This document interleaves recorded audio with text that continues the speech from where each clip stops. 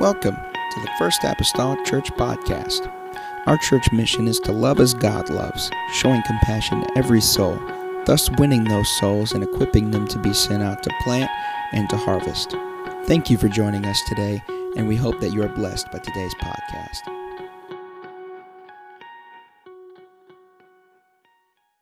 Or if you can turn there here this evening, Acts chapter number 4. Amen. Continue to be praying for the Kirk family of Pastor Kirk. I think tentatively they had set some arrangements for Friday and such, and so remember them and that church family. Man, that troubled me. I went anymore. It doesn't matter if it's a death that's close to me or people I've known. Again, I'm not a morbid person, okay? But I'm very introspective whenever it comes to things like that in life. I had trouble sleeping that night. I was just considering all the different things. Started thinking about that he didn't know it, but that Sunday night was the last message he'd ever preached to his people. On the flip side of it, that'd be the last time they ever heard their pastor preach. But on the side of it being a pastor, it would be the last time he ever preached. Didn't have no idea that's going to happen on Monday. And for me, it just told me that you got to preach every message as though it's your last. And in reality, as a congregation, we need to hear every message as though it was our last. Amen. Hallelujah. So just things like that are sobering, or should be, I should say, should be sobering. Amen, for us in our lives. Acts chapter number 4. I want to begin with reading with verse 32, and I'll read to 37 at the end of this. We're actually going to get into Acts chapter 5 tonight as well. I didn't know if you knew that was possible, but we're going to. Acts 4 and verse 32. Good to have our guests with us here tonight. Amen. So appreciative of them being here. Amen, this evening. The Bible says, "And the multitude of them that believed were of one heart and of one soul. Neither said any of them that aught of the things which he possessed was his own, but they had all things common. With great power gave the apostles witness of the resurrection of the Lord Jesus, and great grace was upon them all. Neither was there any among them that lacked. For as many as were possessors of lands or houses sold them, and brought the prices of the things that were sold, and laid them down at the apostles' feet. Distribution was made unto every man according as he had need. And Joseph, by the apostles, get the wording right, the apostles was surnamed Barnabas, which is being interpreted the son of consolation, a Levite, and of the country of Cyprus.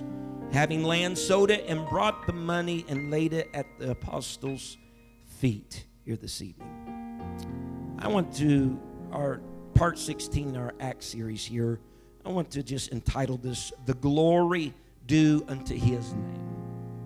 The glory due unto His name. We'll pray here tonight. So thankful to have Bishop and his wife and the Masons back, amen, from their trips as well, from over the weekend. So glad that they are back with us tonight in the house of the Lord. Amen. Love them and miss them. God, we come to you here this evening. God, I pray, Jesus, that you're able to help us, Lord, in the next little while as we look at your word, Lord Jesus, and see, Lord, its application for our own lives.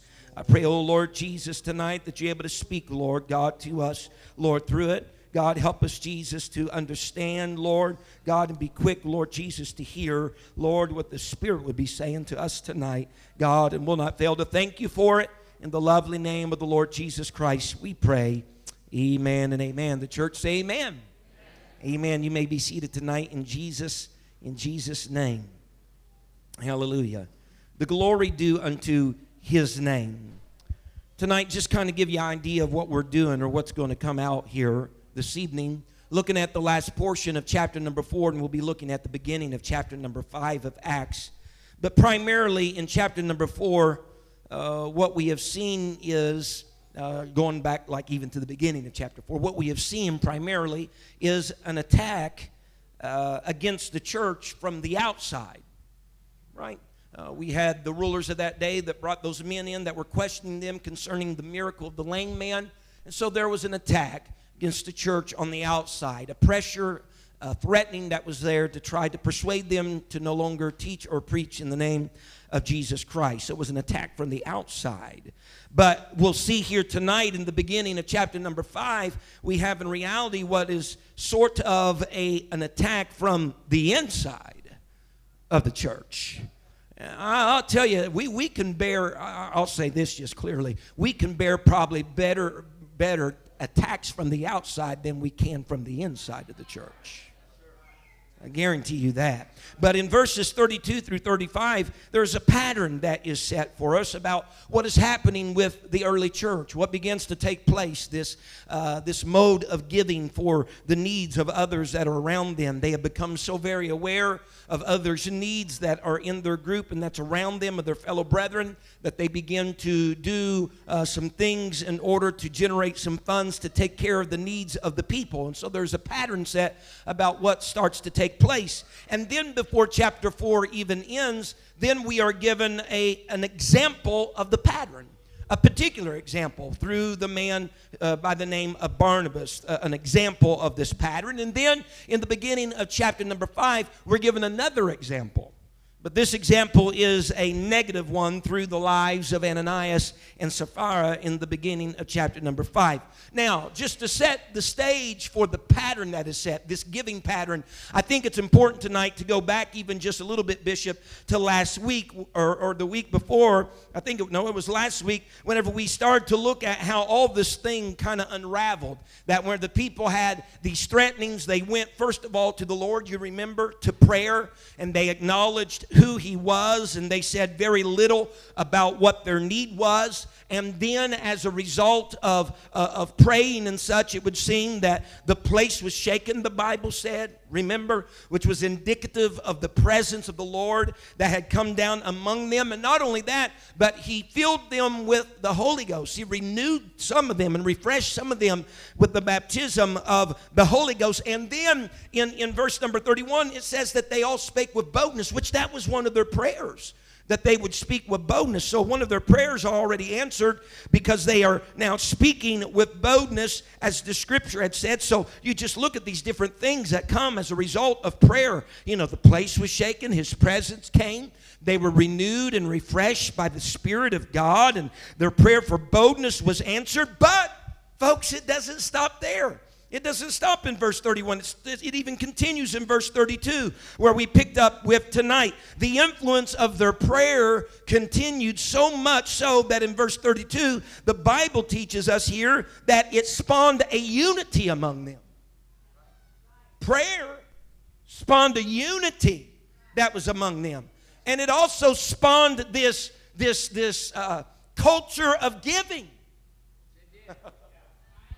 This prayer thing culture, it spawned this giving culture taking place. And then it also seems to proclaim to us in verse 33 that it also initiated some very powerful preaching. And it all started from this fountainhead of prayer. And so here's something absolute that you can just put in the bank tonight, and that is whenever we pray and the Holy Ghost is at work, that unity will become a result and not a goal you seek for. Does that make sense? I know sometimes we come together, Lord, we need to have unity. Well, if you pray and you get a movement of the Spirit, it'll become a result of all that rather than something you're trying to go after. It'll be present. If you have a move of God or the Holy Ghost in prayer, here's something else that you can put in the bank. Giving will be a blessing and not a burden. Giving will be a blessing and not a burden. And not only that, whenever we pray and there's a move of the Spirit, the preaching won't be weak. It'll be powerful. Not just to the preacher, but to the one that is in the audience when we pray and we have a move of God. It's later in the book of Romans chapter 15, later, that we see that Paul is visiting various towns, various churches that are already established, and he's doing this in order to collect some funds for the community of Jerusalem, more importantly, the saints of Jerusalem, because they had been stricken with famine. The persecution at this time had already overcome the church. There's been an influx of people into the Jewish community. And as a result of all of this, famine and influx of people and persecution, the saints had fallen on some hard times. And so we see, though, really this problem beginning all the way back in Acts chapter number 4. Amen. And it's quite possible, I don't know this for sure, we're just throwing this out for thinking and pondering. It's quite possible that there were people from all these different nations that come on the day of Pentecost, as they often did, and as they did that Pentecost, which was the birth of the church, and they came, and some of them seen and heard and experienced this baptism of the Holy Ghost, and was just so enamored by that and what took place and what was established in that moment, that they didn't want to go back home. They didn't want to go back to their nation and their city and town. And it's possible that many of them may have even stayed in Jerusalem. And as a result of that, no doubt increased numbers. Living spaces are only, so many. That could have created somewhat of a burden for the people in Jerusalem within itself, an obligation. But regardless tonight, nevertheless, how it came about, it was there was a need, and the people that were gathered there saw an opportunity to fill the need that was among them. Now, they started sharing of their resources. They started sharing of their resources. And this sharing was not something that was legislated. It's not like, the church, Peter and those stood up and said, I want you all to start, if you got some extra houses or you got some extra property, I want you to sell that and bring that money to us. It's not something that they legislated. It's not something that they demanded of the people. Not one person was told to sell the things that they had or give the money from those sales to the apostles, and the apostles would distribute it for the needs of the people. None of that was spoken at all. So I want to make that straight. Some would like to try to paint this passage of Scripture as communist, communism coming. Amen. That's not what it was at all. And just to set the record straight, communism usually has the idea of this: what's yours is mine. All right? What this was a moving of the Spirit where the people plugged into God and to a need and had the attitude, what's mine is yours. You understand? Amen. So this is totally, totally different. They seen a need, and through love, they wanted to try to fulfill the need. And so they had this sense of unity in this endeavor.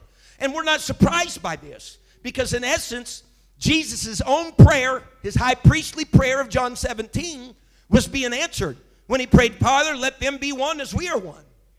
Right? Did he not pray that? And we see in the book of Acts, that's being answered. It's answered as early as Acts number 2, them having all things in common. Amen. Or even before Pentecost, being in one mind and one accord. This unity thing is starting to come together at the birth of the church and continuing throughout the book of Acts. But here's the amazing thing. Whenever the church becomes unified, each individual becomes more aware of the other's needs. When the church becomes more unified, and I'm not just talking, I know old Joey's having a hard time with his whatever payment. I'm not just talking about financial. I'm talking about emotional, talking about spiritual. Whenever we get to a place of unification in the church, we are more sensitive and aware of each other's needs. The Bible even tells us in Ephesians, it tells us very well, it talks about the church, and it used this body model or this body example to describe the church. And it's spoken of in Corinthians, and in Corinthians 4 in particular, basically that there is a magnified sensitivity to the needs of those that you are connected with or those that you form a body with. For instance, look at Ephesians 4:16. The Bible says, from whom, the whom is the head. The whom is Christ, which is the head. You can look up at verse 15 and see what I'm telling you is fact. From whom, the head Christ, the whole body fitly joined together and compacted by that which every joint supplieth. In other words, this body is fitly joined and compacted by what each member contributes. Amen.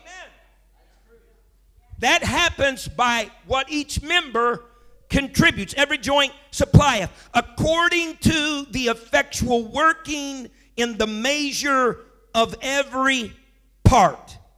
Listen to me. Whenever we talk about what every member contributes, and you just hear me out before you say you're wrong, there is no such thing as a non-contributing member. Well, Brother McGee and I, let's think about a natural body. What if somebody has a paralyzed arm, whatever? It is still contributing, maybe not in a positive sense, but it just lying there lifelessly is still having impact on the body. Maybe not in a positive direction. So there is no such thing, forget it. There is no such thing as a non-contributing member. The question is, how are you contributing?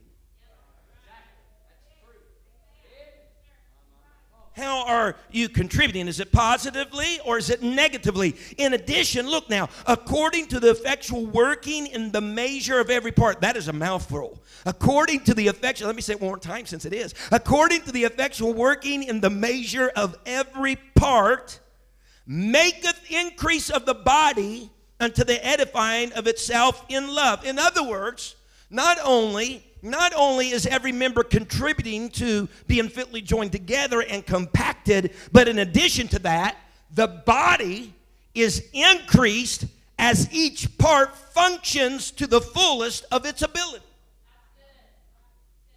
There's increase in the body because you do what you can do to the best that you can do it.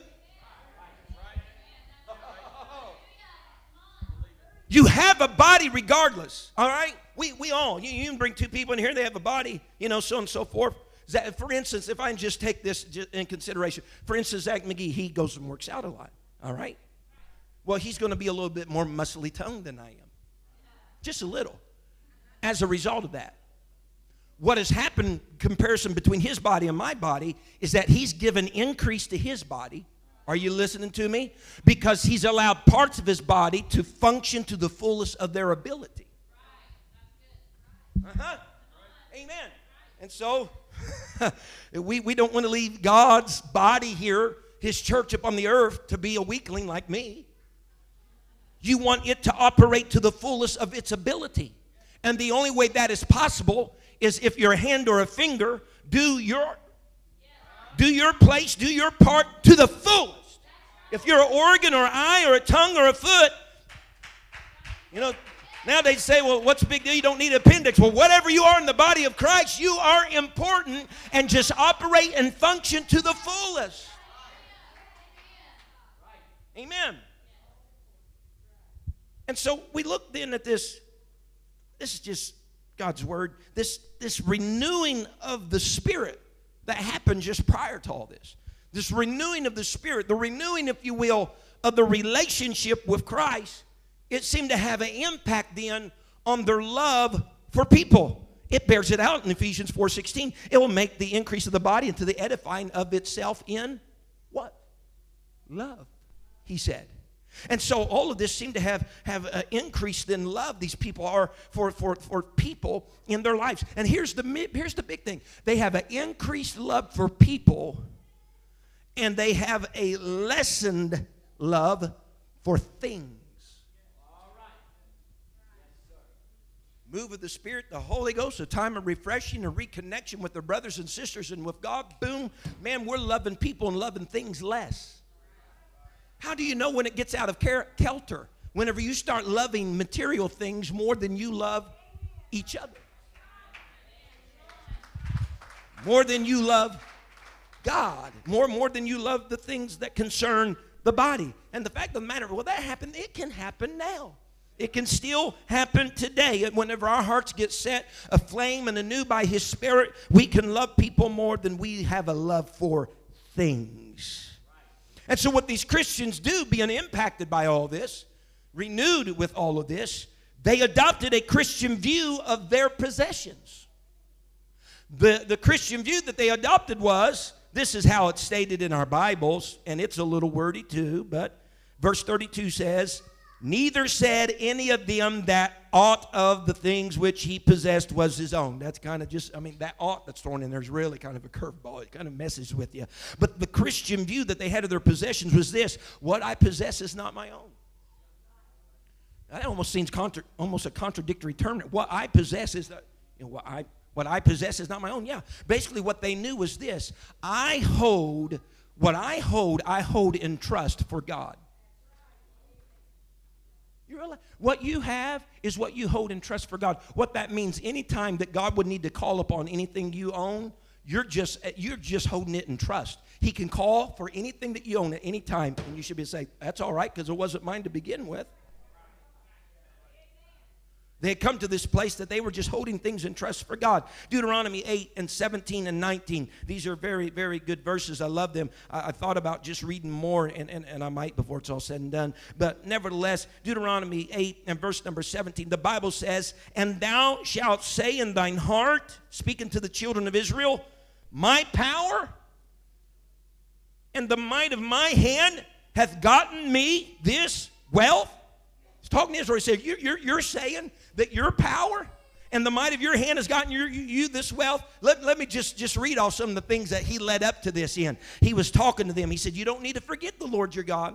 Don't you forget the Lord your God. Don't you forget the Egyptian bondage that you were in whenever I found you and I pulled you out of there. And he begins asking them questions. He said, and by the way, who was it that led you through the great and terrible wilderness?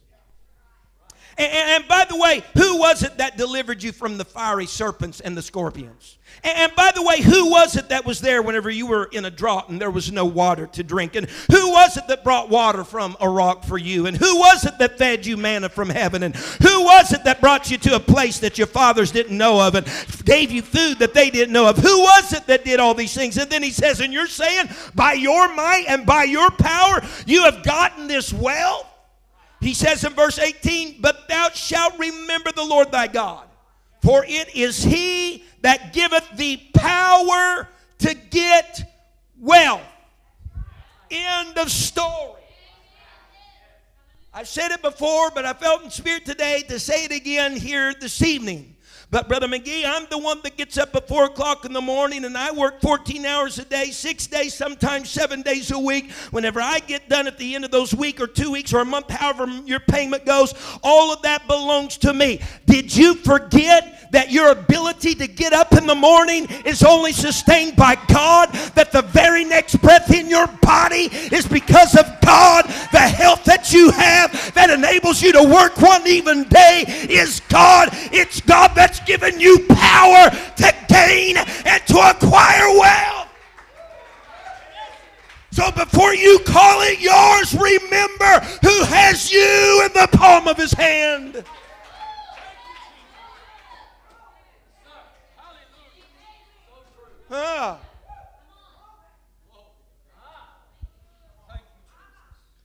Now, I'm going to dabble here just a little bit, and I think I got biblical way to do so. I'm not chasing a rabbit, but I think I can tie it. I realize that the giving that's taking place here in Acts 4 was giving that was taking place for a specific need. All right? The needs of what were taking place in Jerusalem. The saints there at that time, all right? I realize that this wasn't per se the normal giving of tithing and offering, all right? That was taking place. It was a special need. However, that's a key word. However, I believe I can talk about tithing and offering just a little and not stray from our subject matter. Because in 1 Corinthians 16, Paul was going through different cities, as I've already mentioned, even in Romans, and collecting monies from people, monies that people had set aside. That's important. That they had set aside to help those at Jerusalem. The Bible says this in 1 Corinthians 16 and verse 2. It says, this is the admonition of Paul. He says, upon the first day of the week, let every one of you lay by him in store as God hath prospered him, that there be no gatherings when I come. Now, I'm not getting into a full-blown Bible study on tithing and offerings right here, but consider these few things here today. In other words, Paul says, upon the first day of the week, let every one of you lay by him in store. Paul was given a prescription here that he was describing, a prescription that should be consistent. That's important. That should be consistent. He said, you do it upon the first day of the week. You do it upon the first day of the week. He said, lay by him in store as God hath prospered him. That is a good New Testament way of saying, or pay your tithe. Lay up in store as God has prospered you. In other words, lay aside in proportion to what God has given you. If that makes sense. Because, see, tithing is about proportional giving. Tithing is about proportional giving. It's not about amounts of everybody being equal in giving, but it's about equal proportion of sacrifice. 10%. Your sacrifice is the same as my sacrifice. You make $500 a week. Another person makes $1,000 a week. You all give 10%. That's equal sacrifice. The amounts may not be equal. We're not talking about equal giving amounts. We're talking about equal proportion of sacrifice. You lay up in store according to how God has prospered you. Now listen, it's implied in the second verse of 1 Corinthians 16, it's implied that this giving is the first day of the week, that it was to happen each week. Paul's not there yet. He gives this command, do it the first day of the week. And so each week, the first day, listen to me. And this here is really more practical than anything. Giving should just be systematic. Should be systematic. What do you mean? You probably get paid that way for the most part. Most establishments, you get paid by week, right? Or maybe by every 2 weeks. Some people get paid by the month. If you have a job that's a little dynamic, it might be dynamic. I understand that. I used to evangelize, you know. But what I'm saying is this. How do your bills arrive? Huh? You probably know what date such and such a bill is going to occur, right? They happen systematically. You get paid systematically. Let me state this. The church, believe this or not, we get bills systematically. There's certain times a month that certain things are due. This is very practical tonight, so please forgive me. It's very practical. Your giving needs to be systematic. If you get paid once a week, pay tithes off what you get once a week. If you get paid every 2 weeks, pay tithes off what you get every 2 weeks. If you're helter-skelter all over the place, my goodness, if you paid your bills like that, you'd be in trouble. And for that matter, the church has regular bills that come at a regular time of the month. Paul says the first day of the week, bring what you got. Some around here do it on Sunday morning, some do it Sunday night, some do it Wednesday. It all differs, but by all means, please, in a very practical sense, just get systematic.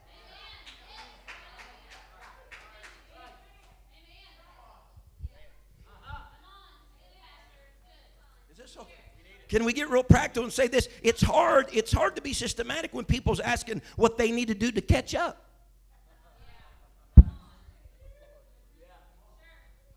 Oh, God. Well, praise the Lord for the new birth of the church in Acts. Amen. As practical as I can be. And I don't have a soapbox. I don't have a sword to grind. Don't have anything. But this was just in the study, and so I'm going to talk about it.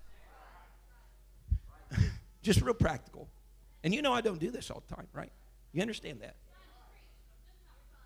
What I'm saying is this. There's a mortgage that happens around here at a certain time each month. Now, those of you that come to our business meetings at the first of the year know that the dimes that come in here are virtually almost the dimes that go out of here. If it's given to other things, missionaries, and then our own bills. What that means is this. We depend on systematic. You say, well, I live paycheck to paycheck. Well, sometimes the church does too. You can schedule your life with your bills because you know you're getting paid on such and such a date. We need to be able to get to a place around here that you're systematic enough with your giving. We know about what's going to come in on such and such date. Because people are faithful, consistent, and systematic in their giving. All right, we'll get off that horse and we can go on tonight. Amen. Hallelujah. Right? And you don't want to get caught like Cain, who brought also, but there was a delay in his bringing. Okay. This is not a tithe and offering Bible study. I'm telling you. I'm convincing you so I can convince myself about that. Now here's the thing. Note, will you? Paul says, if you lay aside the first every week as God has prospered you, he said that there be no gatherings when I come. Paul says, if you'll do this right here that I talked to you about, there'll be no need for, let me say it, there'll be no need for a special offering. There'll be no need for gathering. There'll be no need for a special offering when I come. In other words, he's saying, when everybody gives systematically and sacrificially, the need for special offerings are lessened, if not eliminated. Now, that's not to say I'll never stand up here and say, you know what, we have a special project boundary come up. You know, if you can give toward it, great. But you know something I'm not going to do, and if other people do it, that's fine, but it don't take place around here. And I don't say, well, who's going to give me 1,000, who's going to give me 100, all that. If you do that, been around that, that is fine, that's okay. But I got personal conviction, and it's going on in this church, so that's just not going to take place. We believe God can heal somebody, and we say we're going to pray and go heal God to do it. We can do the same with our finances. Say we have a need with the church, God can take care of it. And just because I feel that way doesn't mean whenever those things happen, I don't participate, because I do. All right? So at this time, people are selling land or property they had, and they're bringing it, the total sale price, to the apostles, and then the apostles are using it accordingly to fit the individual needs of those people that are out there. And the Bible says that no one was found lacking. I don't want you to get the wrong idea. This is not like, you know, these people out here are selling the only home they got, and they're selling the only piece of land they got. No, they're selling things that they have, you know, that they can liquidate into cash, and for the purpose of assisting those that are in need. So this is the pattern. Everything's taking place. Selling things, bringing the total sale price to the apostles distributing as it was needed. And so we receive in Acts, the last part of Acts chapter number 4, a very positive illustration of this through the man Barnabas. His name is Joseph, but the apostles surnamed him Barnabas, meaning son of consolation or encourager or comforter. All right? This is Barnabas's debut in the scripture. We're going to hear more about him later in the book of Acts. As a matter of fact, about 25 times he's mentioned in the book of Acts and 5 times elsewhere. So he becomes a pretty important character in the book of Acts, but this is his debut. We find out later that he's an encourager of Paul when Paul starts out on some of his first missionary journeys. And then he was also an encourager to his cousin John Mark, who had a failure. And Barnabas kind of nursed him through that till he was beneficial again to the kingdom. So this is Barnabas. But the Bible says that Barnabas, he followed suit with how the pattern was. He sold a piece of land that he had. He brought the money from it, and he laid it at the apostles' feet for them to use accordingly, at their discretion. Can I pause and say one more thing? Can I say one more thing? I understand sometimes we have designated things you can give to. We ask for you, right? And that's fine, and that has purpose. But whenever you just give what you normally give in offerings and tithes into the work of the Lord, you don't need to be sitting back and saying, you know what, they need to do this with that.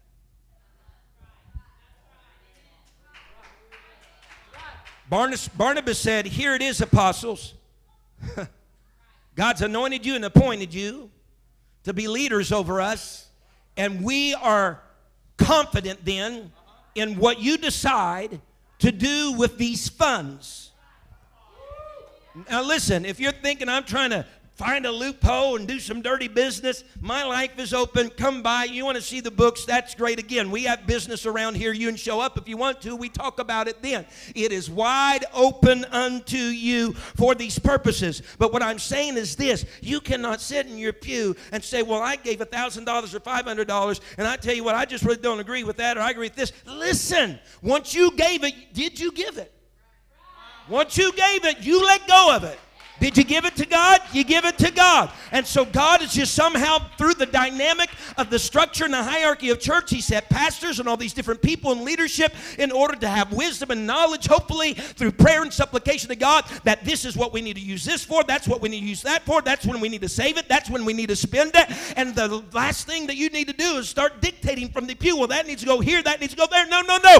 Give it to God. Entrust who you entrust your soul with.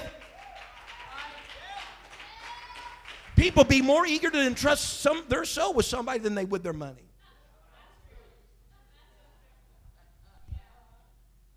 Okay. And so Barnabas brought it. He sold. He put it down at the feet. Didn't put no discretion. No little, this is what this is supposed to be used for. He just gave it to them and they used it accordingly. That's a positive illustration. But Acts 5 opens up with a negative illustration. I'm going to read the first 11 verses, and you're proud that I did this while you're sitting. Verse 1, but, very important, first word coming out of the gate in total contrast to just what has happened. You understand that? That's a contrasting word. A certain man named Ananias with Sapphira, his wife, sold a possession. Now here we go. Now what is your mind starting to think? Because you've seen the pattern set up. People's selling, giving the full amount at the feet, and then they're using it. Barnabas, a particular instance, did it. And so now we start to read, Ananias, Sapphira, his wife, sold a possession. We're thinking, well, here we go. Right? Sold a possession and kept back part of the price. His wife also, being privy to it, and brought a certain part and laid it at the apostles' feet. But Peter said, Ananias, why hath Satan filled thine heart to lie to the Holy Ghost, and to keep back part of the price of the land? Whilst it remained, was it not thine own? And after it was sold, was it not in thine own power? Why hast thou conceived this thing in thine heart? Thou hast not lied unto men, but unto God. And Ananias, hearing these words, fell down and gave up the ghost. Y'all, that means he died. And great fear came on all them that heard these things. I'm sure it did. And the young men arose, wound him up, and carried him out and buried him. And it was about the space of 3 hours after, when his wife, not knowing what was done, came in. Let me just lighten the mood a little bit. I've heard it said that, why in the world was the wife 3 hours late? Because she's already spending part of the money they kept back. She was shopping.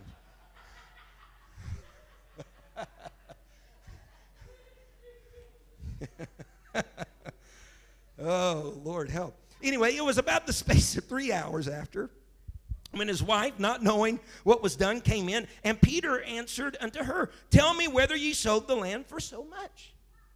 And she said, yea, for so much. Then Peter said unto her, how is it that ye have agreed together to tempt the Spirit of the Lord? Behold, the feet of them which have buried thy husband are at the door, and shall carry thee out. Then fell she down straightway at his feet, and yielded up the ghost. She died.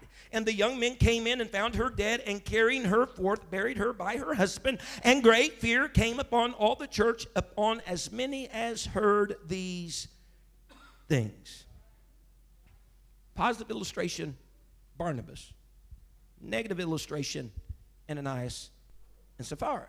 Because remember, the pattern of things, I'm selling it, I'm bringing the full price, setting at the apostles' feet. They use it how they need. So you know, it's just kind of shared in generality, you know. Then Barnabas comes along, he does the same thing. So we're expecting to read the same thing here in chapter 5 as it opens. But here is something different. A sale is made. Part of the money is kept and laid aside, and another part is put at the apostles' feet. And what's happening really is this. The givers, since this is the pattern taking place, this is what's going on, all selling, all being laid. What the givers then are attempting to do here is to be seen as having given the full sale price in the eyes of the people, when in reality, they did not. As a matter of fact, you even get a little feeling from reading those first 11 verses. You can read them again whenever you get home. You get a feeling almost from reading these verses that they may have even told some people, yeah, we're going to do that too, you know. You know how it is whenever giving gets started, whenever they do the $100, $200. I'll give 200. Well, I'll give 200 too. I'll give 500. I'll give 500. You know, people feel the pressure. And then a lot of them never come through with their pledge. And they lied to the Holy Ghost and to God and everybody else in the building. But can you see it? Well, there's a, well, you know, and I said, Safari, well, there went Ann and Joe. You know, they went and sewed, put it all in. Well, looky there, there's Barnabas, and there's Lou Ann. She's a, you know, bless God, she just making it through. And she just went and, well, honey, and you know how it is. Stuff like that happens. Well, thank God for such and such. God bless them. Yeah, they gave, thank God. Isn't it great to get that little pat on? Bless God, they just gave. Boy, that'd feel good, God, have that little pat on the back. So they go and they sell. They bring only a part of the price. Doing the same as everybody else had done, or at least in the eyes of people, it looked as though they was doing the same as everybody else has done. But here's the fact of the matter, folks, and this might be somewhat of a surprise. The issue right here in the story of Ananias and Sapphira, the issue is not the money. The issue is not the money. The issue isn't that, listen to me, hear me out. The issue isn't that they kept part of the money. All right? Peter even told them in verse number 4 of Acts 5, he said, whiles it remained, was it not in thine own hand? He said, and after it was sold, was it not in thine own power? In other words, remember, nobody was required. This was not legislate anybody go out and sell what they have and then give all the sell price to the that was never required. They were not required to sell the property or give any of the sell amount. And the money was theirs. The property was theirs. I mean, either way, the money was theirs. Whether you keep it in property form or you liquidate it to cash form, right? The money, the value, the worth is theirs either way. So this is not, listen to me, this is not the case of robbing God of money. This is the case of robbing God of glory.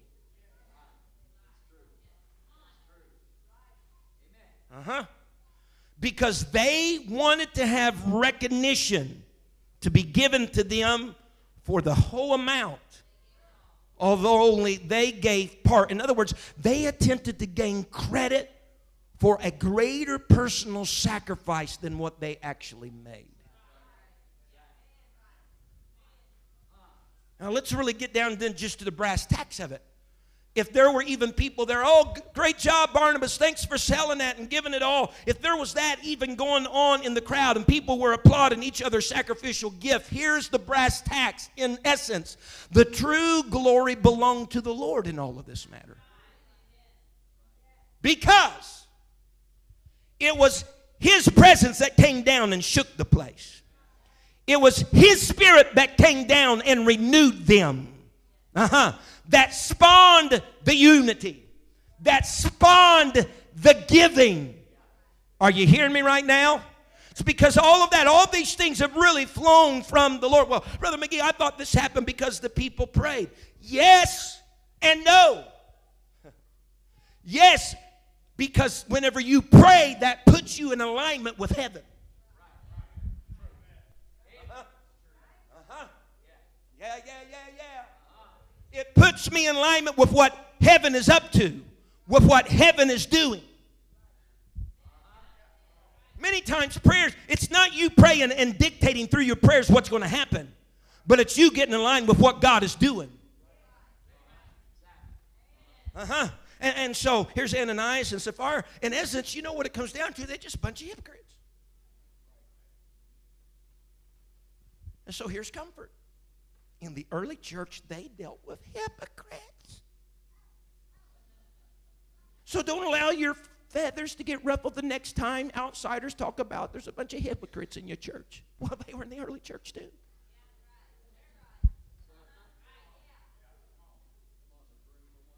And consider this. The very presence of a hypocrite or the very presence of a counterfeit is the greatest evidence that there must be a real somewhere. There cannot be a false if there's not a real, because all the false does is imitate the real.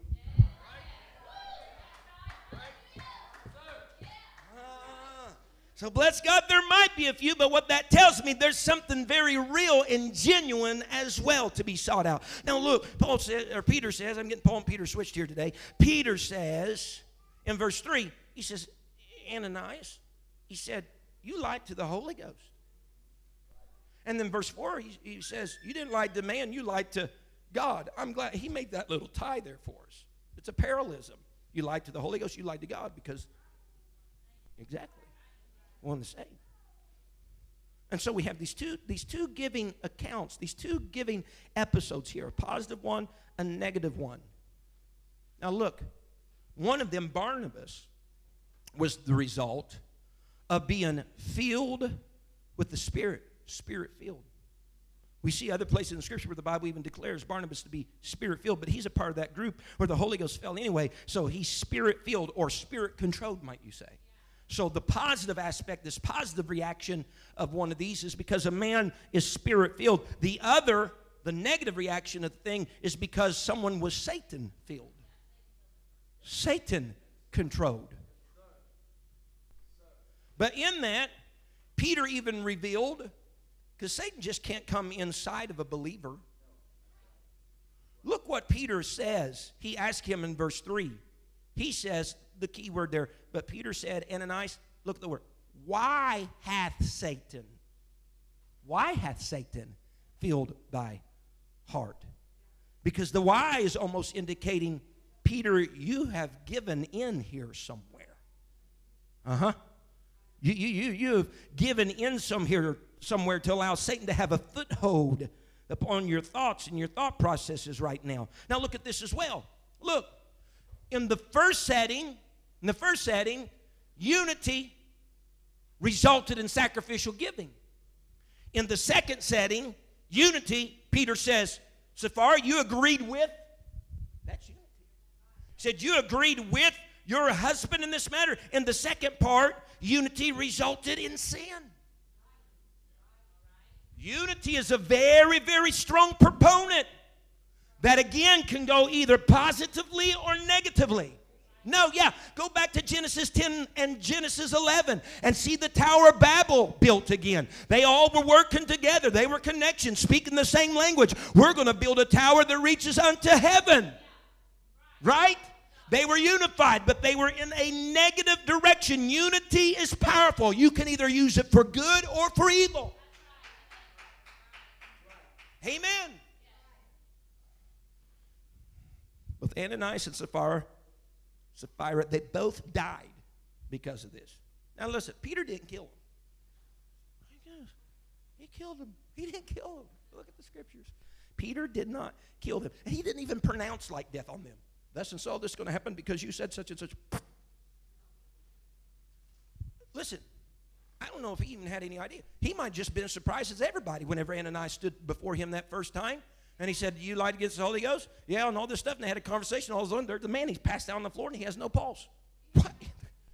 He might have just been, he's dead. I guess that's the way God handles his business today. I mean, I know it wasn't just been that flippant, but, you know, calling the EMTs from the Camels over, Brother Fred, and first responders to come see what's going on, you know. He's dead. You know? And so they went very quickly. The young men came, bound him up, rode him up, took him out, and they buried him. And so Sapphira shows up 3 hours later. That still tickles me. And not knowing the Bible says anything that happened, didn't know that her husband had died 3 hours earlier. And no, Peter's even given her appointed time to confess. He says, is this the amount? Is this right? Absolutely. She's in agreement, in unity. with her husband. And look what Peter told her. Again, he's not pronouncing this over here. He says, the feet of them which have buried thy husband are at the door and shall carry thee out. I don't know this for a fact. I don't think he's pronouncing anything upon her. I think he's just saying, I know how God just dealt with her husband. It might probably be what he's going to deal with this. And so she dies, and she is taken out. Now listen, folks, all that is very horrible, that they would try to get this credit, and they would steal really over all glory that just should have been totally God's and none else. But perhaps, I'm just throwing there in as a perhaps had Ananias and Sapphira judged their own sin,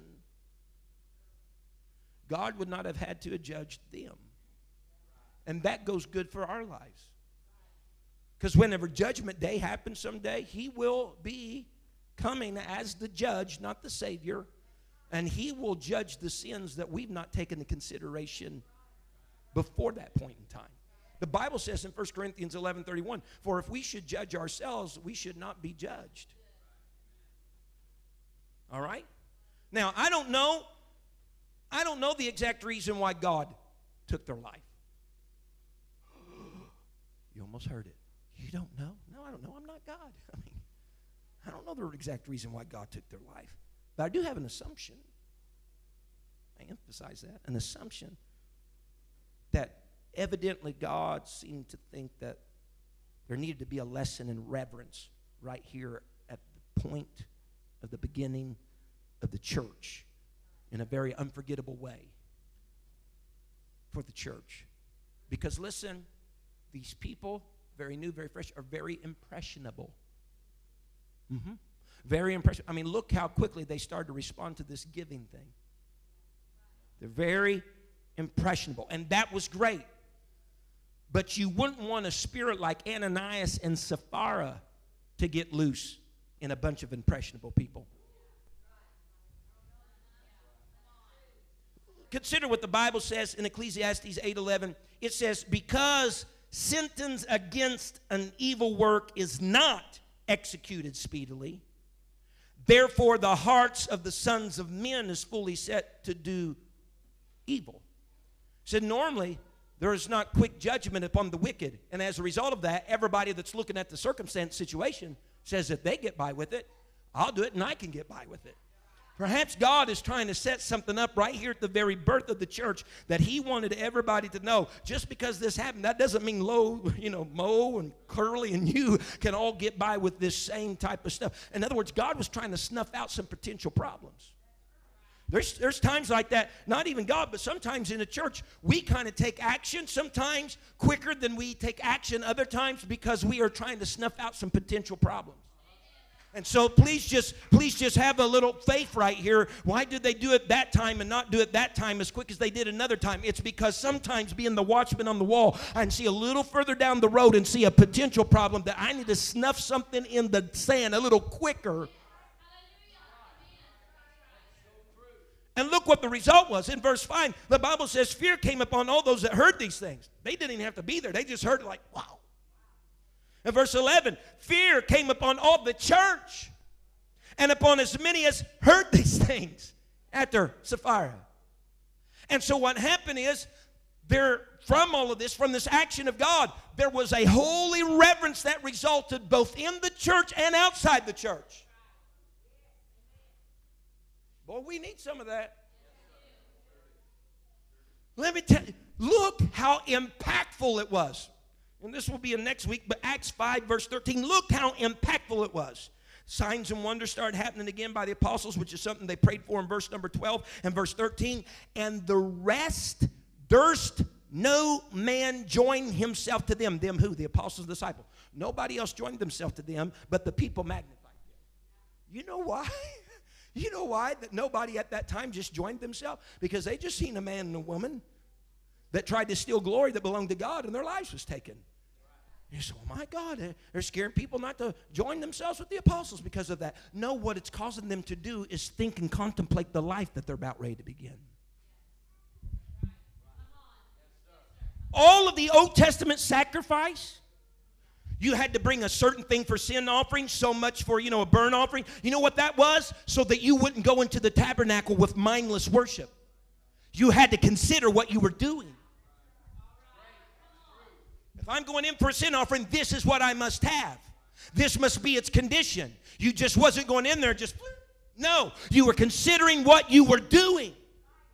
We need some good old-fashioned Old Testament offerings in today's age so that people, when they walk with God, come to church, live their life, are considering what they are.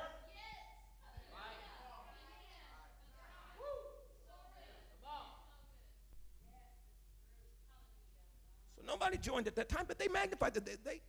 They magnified them. These are great men. These are glorious men. You know what it all just did? It brought a seriousness. Because we live in an hour, I tell you, we live in an hour that churches are minimizing the seriousness of being a child of God.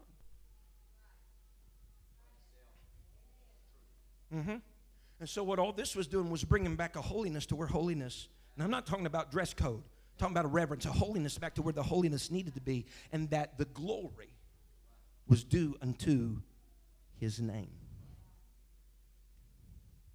You can stand with me.